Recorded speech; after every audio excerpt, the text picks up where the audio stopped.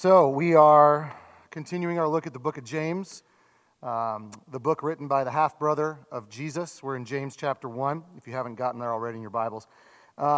So really where we've been so far is we've talked about trials, and as much as we've talked about how this year is full of trials, I think we need to constantly remember that the greater the trial, I think the greater the impressive thing the Lord is doing. And so I was convicted this week of the fact that I talk about how bad 2020 is. Shouldn't that be followed right on the heels of that with how great the God is that's putting us through that? And I think that's where we've been. So we've talked about trials that are coming and that we are to count them as joy. We can't do it on our own, so we need the Lord's help. So we ask Him for wisdom. And then with that wisdom, what that wisdom's undergirded by is the fact that God is a good God. He is a generous God. He is a perfect giver of gifts. And so all of that combined is to really help us when we talk about this year or this event in our life to then chase it immediately with, but God is good and He's working this. This is going to be something even more amazing. And I firmly believe that that's where we're going.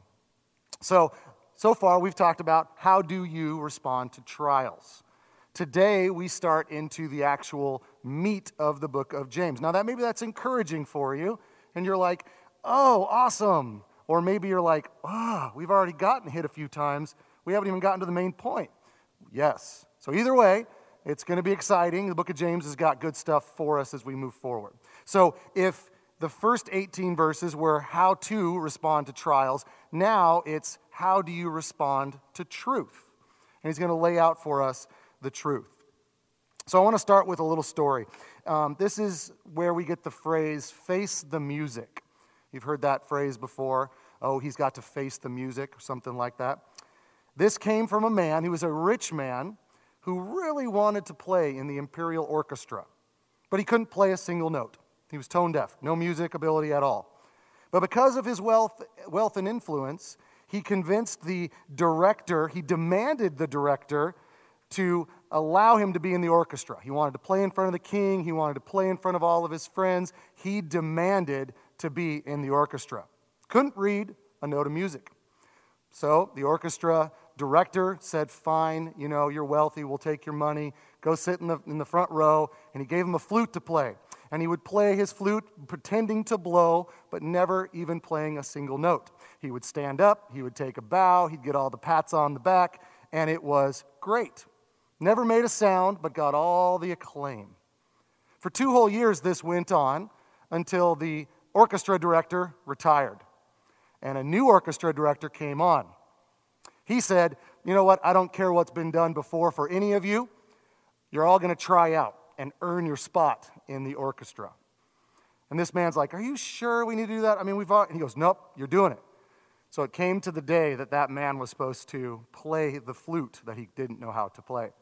And so he came down with the high school sickness, the day of a test. You go, oh, I feel really sick, and so you stay home. However, the orchestra director's like, we'll just reschedule. Brought him back in. He had to stand in front of the orchestra director, looking at his music, and went, I don't know how to play music. So the orchestra director said, well, then you don't have a position here in this orchestra. See you later. And that is where we get the phrase, face the music. He had to face the fact that he did not, nor did he have any idea how to play any sort of music. He had a fake position in a fake spot. So I tell this story because James is on the same page with the second director. He is on the same page with the idea of you either need to do what you say you do, or you need to not say that you're doing it. All right, so we're going to call this being a genuine Christian. So this passage is all about being a genuine Christian, one who hears, one who speaks, and one who acts a certain way. And so we're going to walk through James and look through this. Because remember, where we left last week, we were talking about how God adopted us into His family. But not just adopted us in and we were the odd black sheep of the family. Instead, He brought us in and He said, I'm going to make you look like my son. I'm going to make you look like me through the sanctification process. So what James is doing here is James is now going to take us in depth through the rest of this letter on how to do that and what it means to be spiritually whole. That's what James wants. He doesn't want this divided person that we saw earlier. Instead, he wants us to be spiritually whole, to live consistently. So here we go, verse 19. Know this, my beloved brothers. Let everyone be quick to hear, slow to speak, and slow to anger. That phrase, know this, is probably as you know this, or you should know this, some sort of kind of demand here. And we see he says you need to listen, you need to speak, and you need to not have anger, so an emotional outburst. So this is the starting point for the new believers. This is the starting point for someone who's following the Lord. But it's all places that everyone in this room needs to work on. I need to work on these things. And so as we see this, what's so amazing is that God's word is pertinent for today. It's not something that was just written nearly 2,000 years ago and is some dusty book and, oh, James is so first century. No, it's James is so 21st century. And so there's areas we can all work on. Whether you've been a believer for decades or for hours, there's places to work. So James gets right to it. He kind of goes out of order, which again, James is all about breaking down our, thinking linearly kind of view. We had those James sandwiches and things like that. Well, James is doing this again. He says, here's my list, and then he goes in the wrong order. And you're like, James, come on. The OCD in me wants you to go 1 to 1, but you're not doing that. And instead, he goes right to the anger. Maybe he knew that we would get a little upset at the going out of order. So maybe, I don't know. But verse 20, he says, the anger of man does not produce the righteousness of God. And really that means the righteousness that God desires. So this word anger is a deep internal resentment and a rejection. It's a deep frustration. The Bible talks, and James himself talks about how anger produces a certain kind of speech, and we'll see that in a few weeks. And then he also produces violence. We'll see that when we get to the end of the book. And with this, James is right in line with the rest of the Bible. Proverbs 29:11 says, a fool gives full vent to his spirit, but a wise man quietly holds back.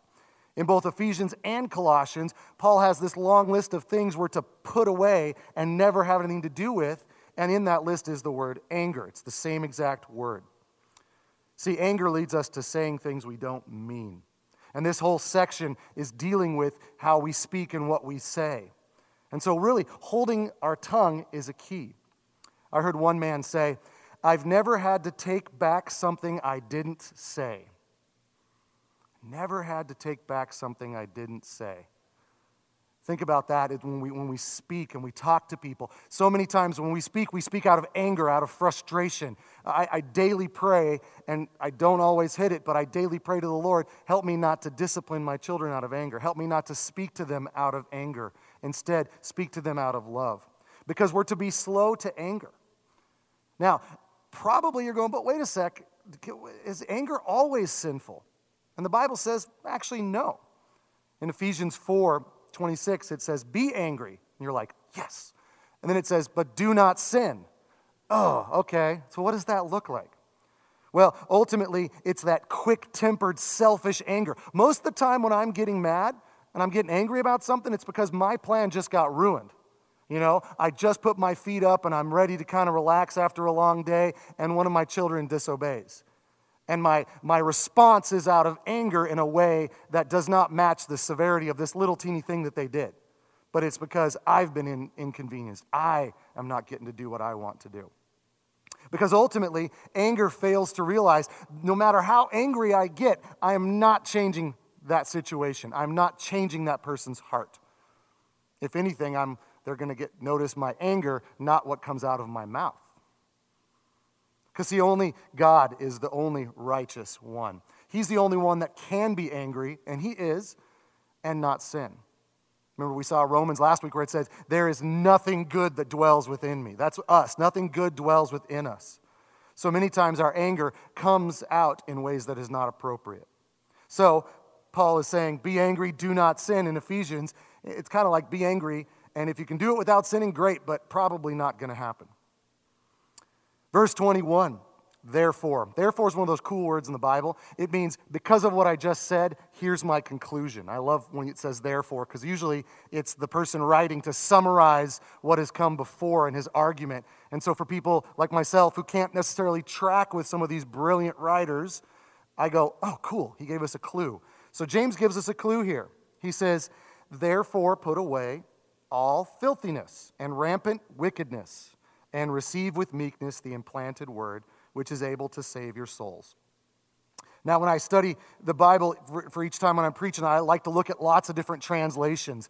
And sometimes there's a translation that just resonates, and other times there's a translation that just goes, what is that saying? And so I was reading in the King James, and this phrase, rampant wickedness, is translated a superfluity of naughtiness. I have no idea what that means, but I definitely know I don't want to catch a superfluity of naughtiness, right? And so I looked those words up, and it means an overflowing of wickedness, right? We think naughty, it's like, oh, naughty, it's like something you kind of talk to a child, oh, that little 2-year-old's being naughty. No, that word in the Old English was evil, wickedness. So an overflowing of wickedness. He says, put that away, get rid of it. A different translation also said, strip yourself of everything that soils you and every evil growth.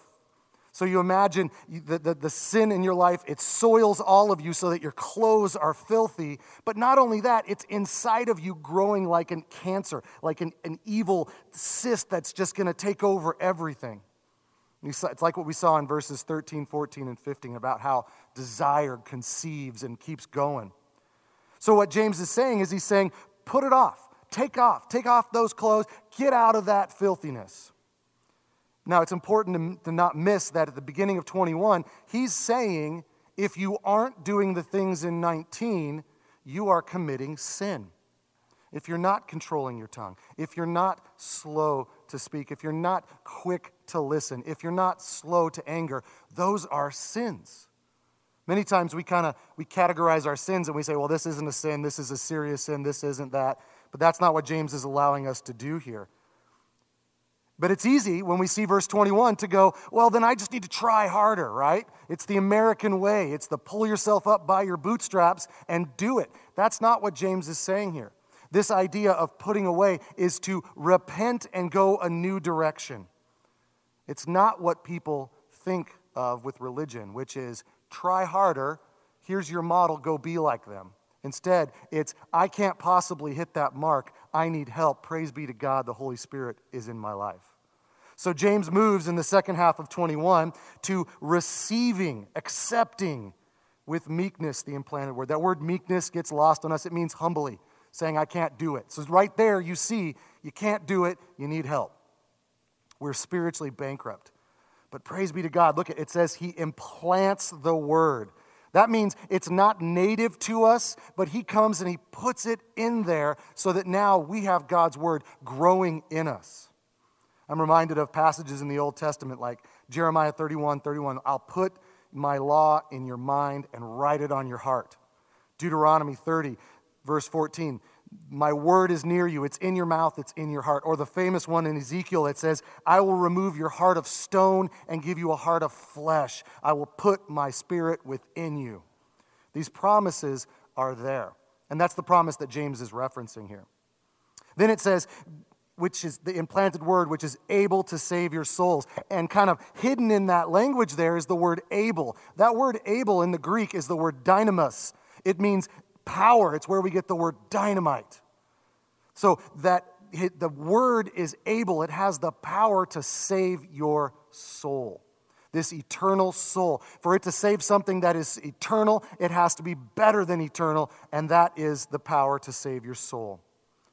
This ultimate deliverance from death. Now, it's also the power to save your soul has this idea of continuous, and that's that growing to be more like Christ as we become looking more like Christ because we're adopted. That's the sanctification. So, in summary of this first section of this anger, we are to not do a couple things. We're not to be passive when it comes to our following of Christ. We're not to just kind of be like, yeah, I've kind of bought into following Jesus, but I'm not giving my all. We're not to do that. We're not to also do nominalism, this idea of, well, I go to church, so therefore I'm right with the Lord. Instead, it's got to be, I have fully bought into this. It's a full life decision. Because if we entertain any of the wickedness, if we go, well, I just do just enough, it doesn't match with what James is talking about here. And we'll see it as we continue. So the second thing we see is that we're to be quick to hear. Quick to hear. The actual wording of this is, hurry up and listen. Hurry up and stop and listen. Hurry up and shut your mouth and listen. Not just waiting till when someone takes a breath so you can start talking. I have a tendency to do that. But instead, it is listening so you understand what they're saying. Because listening is a form of love, right? The Bible says there's two great commandments. Love the Lord your God with all your heart, soul, and all your mind, and love your neighbor as yourself. The simplest way to love your neighbor as yourself is to love what they're saying. Because if it's important enough for them to utter, it's important enough for you to show that you love them through what you say and how you don't say. And listening was important in this time. Remember that when the letter of James was written, there was no Bible floating around of the New Testament. It hadn't been collected yet. So there were copies here and there, but it was spoken and people spoke it. It was an oral culture. The Jewish culture was always that way. And so when someone got up to read the book of James, everybody was quiet. They were listening because this was the only way they'd get it. Praise the Lord that we have more Bibles than we know what to do with, and we can read it. But this is why James is saying you have to not only hear, but you have to do. Verse 22, be doers of the word, not hearers only, deceiving yourselves. Luke 11:28, blessed are those who hear the word of God and keep it. Romans 2:13, don't be hearers of the law, but be doers of the law. So James is focusing here on not just simply do it once, but continuous, doers, constantly doing. So we accept the implanted word that the Holy Spirit has brought us as believers in Christ, and then we do what it says. This picture of deceiving yourselves at the end of 22. This is a word that means beside oneself, but really to understand this, you have to understand this word means a mathematical miscalculation. And so professing Christians who believe that by hearing what somebody says and not doing it are making a spiritual miscalculation. Charles Spurgeon, of course, says it very well. He says, to deceive is bad, to deceive yourself is worse, to deceive yourselves about your soul is the worst of all. Remember the warning that Jesus gave. Many who will say, Lord, Lord, did we not prophesy in your name? Did we not cast out demons? Did we not do many mighty works? That's a lot of miracles that these people are doing. And Jesus says what? Away from me, I never knew you. I'd say that's a serious spiritual miscalculation. It's not enough to hear. It's not enough to know. It's not enough to attend. It has to be followed by doing. It's planted in your heart. Your heart runs your body. If it's in your heart, it pumps to your extremities. It goes everywhere. It becomes all of you. What a terrifying thing to look at that Matthew passage and think, I could sit a lifetime in a church and stand before the Lord and have him say, away from me, I never knew you. It's a scary thing to fall into the hands of a living God. I think there's going to be people that are thinking they're right with the Lord because of the amount of degrees they have, amount of books that they have, amount of diplomas and so on. But if you don't know the Lord and then obey him, then away from me, I never knew you. Because you think about it, and I don't. This might be the first time I've ever heard anybody, so I'm hearing myself do it, ever use Satan as an analogy like this. Satan has good theology, doesn't he? He does. He believes that God exists. He knows the Trinity. He knows about sin. He knows about Jesus' death on the cross. He quotes the Bible to Jesus. So what does he get wrong? He doesn't submit. He doesn't obey. Don't be like Satan, right?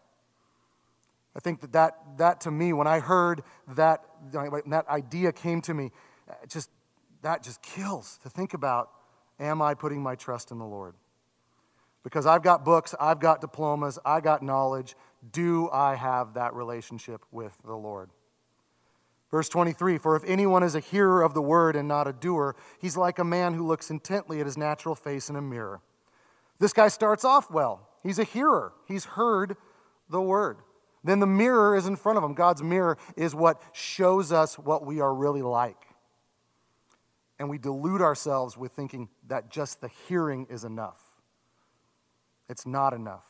Again, this guy starts off really well. It says he looks intently. So he gets up close and he's looking in the mirror and he sees something on his face and then he goes, well, I should probably get that off my face, but then walks out the door and has nothing to do with removing it. We would say that person is ridiculous. This active scrutiny of looking closely, seeing the imperfections, and then walking away and doing nothing about it. The believer in whom the word is implanted is called to hear and obey, not just hear and think that you're all right. We must put it into practice. Ultimately, obedience is the true test of spirituality. We're going to see this throughout the book of James. If you have faith, you follow it with obedience. If you know and you hear, you then become a doer. Oh, Lord, deliver us from the delusion of thinking we know enough, and that's all that matters. Verse 24, he looks at himself and goes away and at once forgets what he was like. Forgets what he was like. You know, the Lord, he loves to speak to us, and when he does, he expects prompt action. Many times we put it off and we go, maybe it's indigestion. Maybe I'm just, having a rough morning. We put it off and we put it off and we put it off, and before you know it, we don't even remember what it was he said. Because ultimately, what we love, we prioritize. Gets our full attention. Think about that person in your life that means the most to you. When they call, you don't ghost them and hit, send it to voicemail. You answer the phone. And if the Lord is speaking to you, you need to respond immediately. Listening to preaching on Sunday mornings and going about your day and forgetting about it and not letting the Lord work on you, by lunchtime, we are the fool. We are the one that's right here. But see, I think a lot of us, I know for myself, I always viewed church as kind of almost penance, right? That idea that I have to work off some sins. And so I would go to church on Sunday, and the pastor would yell and raise his voice and say a bunch of stuff that would make me feel convicted, and I'd be like, okay, I feel terrible. Great, I've done my work, go do my thing. Or maybe it's the other way. I feel terrible when I walk in, and I want to be encouraged to then go do the things that made me feel terrible. We have this view that church is this penance, this way to work off the things that we did throughout the week. I remember there was a movie where one of the lead actresses, she said, I got to go to church on Sunday to make up for all the bad stuff I did during the week. That's how we live. And James points out how ridiculous this is. He said, it's so ridiculous, it's like looking in a mirror and then turning over to another mirror and not knowing who you're seeing. Seeing your face in a police lineup and not being able to pick yourself out. Because it's not enough to hear. It's not enough to attend. It has to be followed with obedience. James, praise the Lord, does not leave us with that. He tells us what a good example of this would be. Verse 25, but the one who looks into the perfect law, the law of liberty, and perseveres, being no hearer who forgets, but a doer who acts, he will be blessed in all he does. Another translation says, but the one who peers into the perfect law and fixes his attention there and does not become a forgetful listener, but is one who lives it out, he will be blessed. So this individual in verse 25 is a superior listener. Not only does he look into, but the idea is that he gets down close and he continually looks. He looks, and then he does, and then he looks some more, and then he does, and then he looks some more, and back and forth and back and forth. This perfect law is the Mosaic law in the Old Testament fulfilled by Christ, thus perfecting it. And it leads to liberty. One of those words that we throw around. The word liberty means freedom, right? Freedom from sin. The Holy Spirit comes in and releases us from bondage. So what James is saying is, obey God's word and you will feel and be free. Now, in our culture, that's just crazy talk. Here's a rule, go follow this a rule and obey it, and you will be free. Instead, our culture says the exact opposite. The only way to be truly free is to have no restrictions, no anything boxing me in. I'm totally free. I can do what I want. This imposing of rules is by definition lack of freedom. But in the Bible, it says real freedom is not absence of constraint, but correct constraints and living inside those constraints. Think of it like this. Our culture would say, that fish and that goldfish is really not free in that fishbowl. We need to take him out of the fishbowl, no constraints, throw him down there on the table, and he's totally free. Now, even my 6-year-old in the back there can tell you what happens next. Goldie flops around, and then Goldie goes to be with the Lord. That's what happens when you remove the correct constraints. And so the Bible lays this out for us. True freedom is living within the constraints that were designed for you and recognizing that's what's best for you. True freedom is the environment we're meant to be in and then flourishing within that. And that is obedience to God's word. So yes, our world, they see the constraints that the Bible has. They have no idea what obedience is. They have no idea who this God is we serve. And so for them, it looks oppressive. For us, as redeemed individuals with the implanted word, it is true freedom.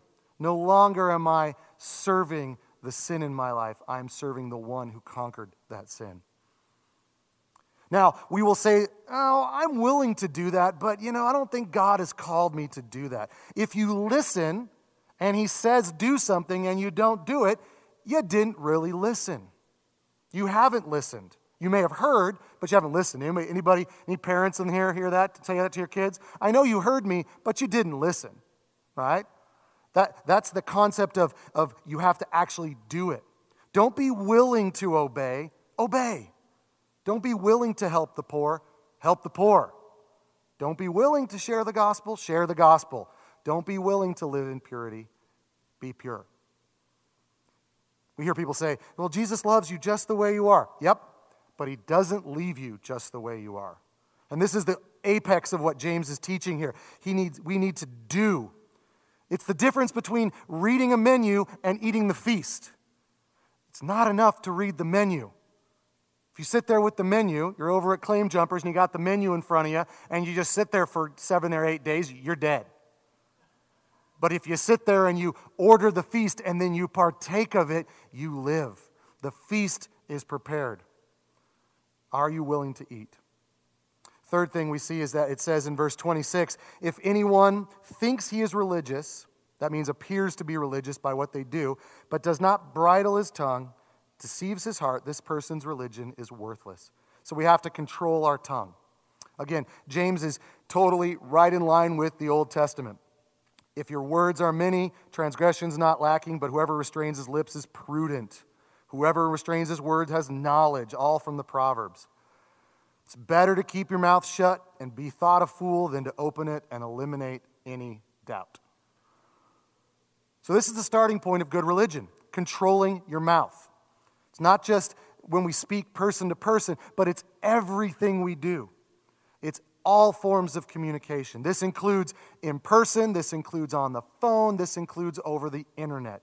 How do we represent Christ in our world? And he says clearly, you have to, if you are a religious person. Now this word religion means you do the things that go with religion, like going to church, like going to a life group, like baptism, like tithing, whatever. All of these things that make religion, he says, if you think you're that, but you don't control your tongue, you're deceived. You're not there. It's a sign of false religion. And actually, he even goes farther and he says, this religion is worthless. That word worthless is the word vain, which is what they used for idols. They would say that's a vain God. And then they'd say that's the true God, vain gods. So you're worshiping, your religion is idolatry.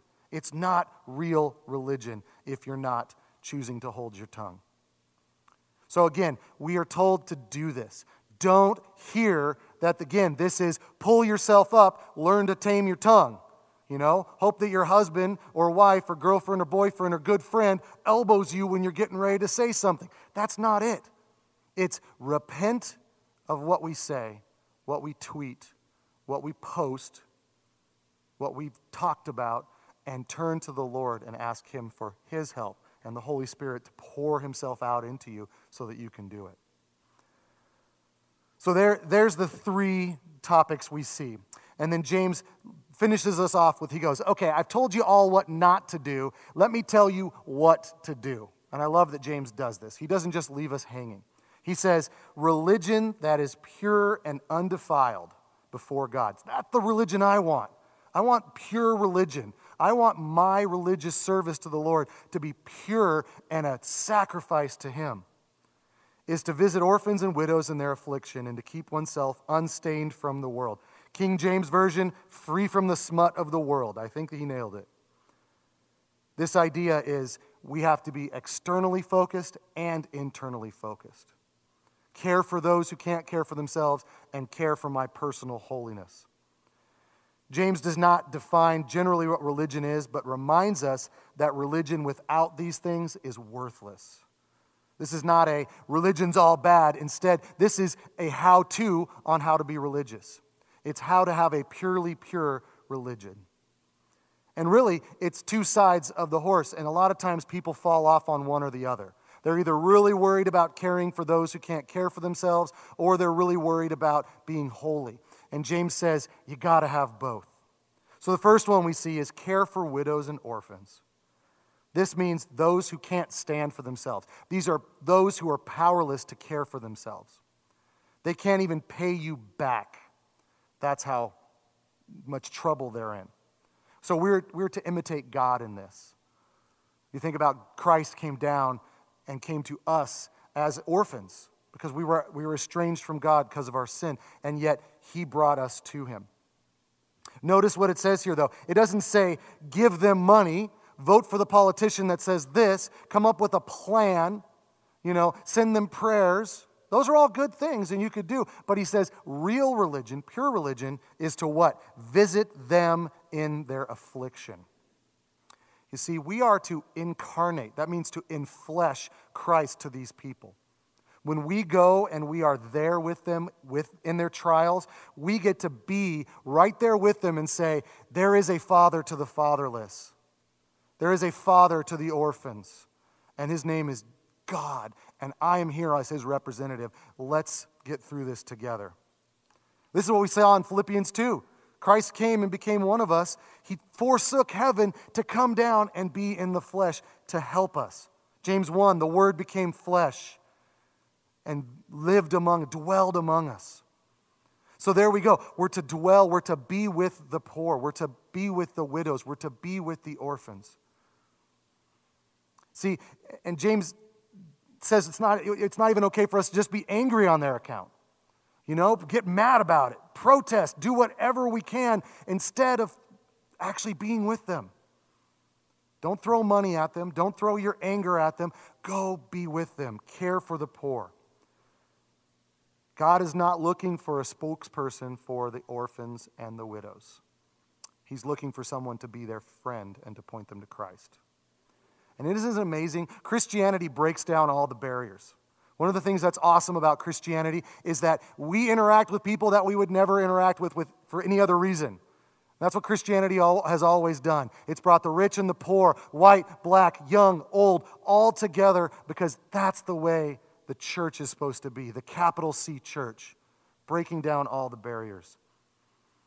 I love that, the unified growth together. The second thing we see is the unstained. And we a lot of times we think, well, the Bible's all about doing things and making sure that I'm doing something. That's that religion piece. But James says, no, we got to also be clean on the inside. We need to be unstained, undefiled. Our world has a way that they think that we are to not be at home in. We are to be those exiles that are not apart. We are to not be polluted by the world. Remember, it says, I did not take them out of the world, but I asked that you would not make them of the world. The temptation is for us to just kind of soften down Christianity and, as long as you're not doing big sins, you're okay. But that's not what he says. He says to be absolutely pure, to be undefiled, nothing nasty there, none of the smut of the world. So the three things that we see: control the tongue, care for widows and orphans, keep yourself unstained by the world. He puts all three of those together because all three need to be in us. It's not enough to just do one. Well, I don't care for widows or poor, and I don't worry about my internal purity, but I bridle my tongue. Great, your religion's worthless. Well, but I care for the widows and poor, but I do whatever I want in my free time, and I'm totally stained, and my mouth is just running amok. Guess what? Your worship is vain. It's worthless. It's to idols. It's not real. All has to be there, or none of it is there. So, what are you lacking? What am I lacking? Are we controlling our mouths? Are we caring for those who can't care for themselves? Are we pursuing holiness on a daily basis?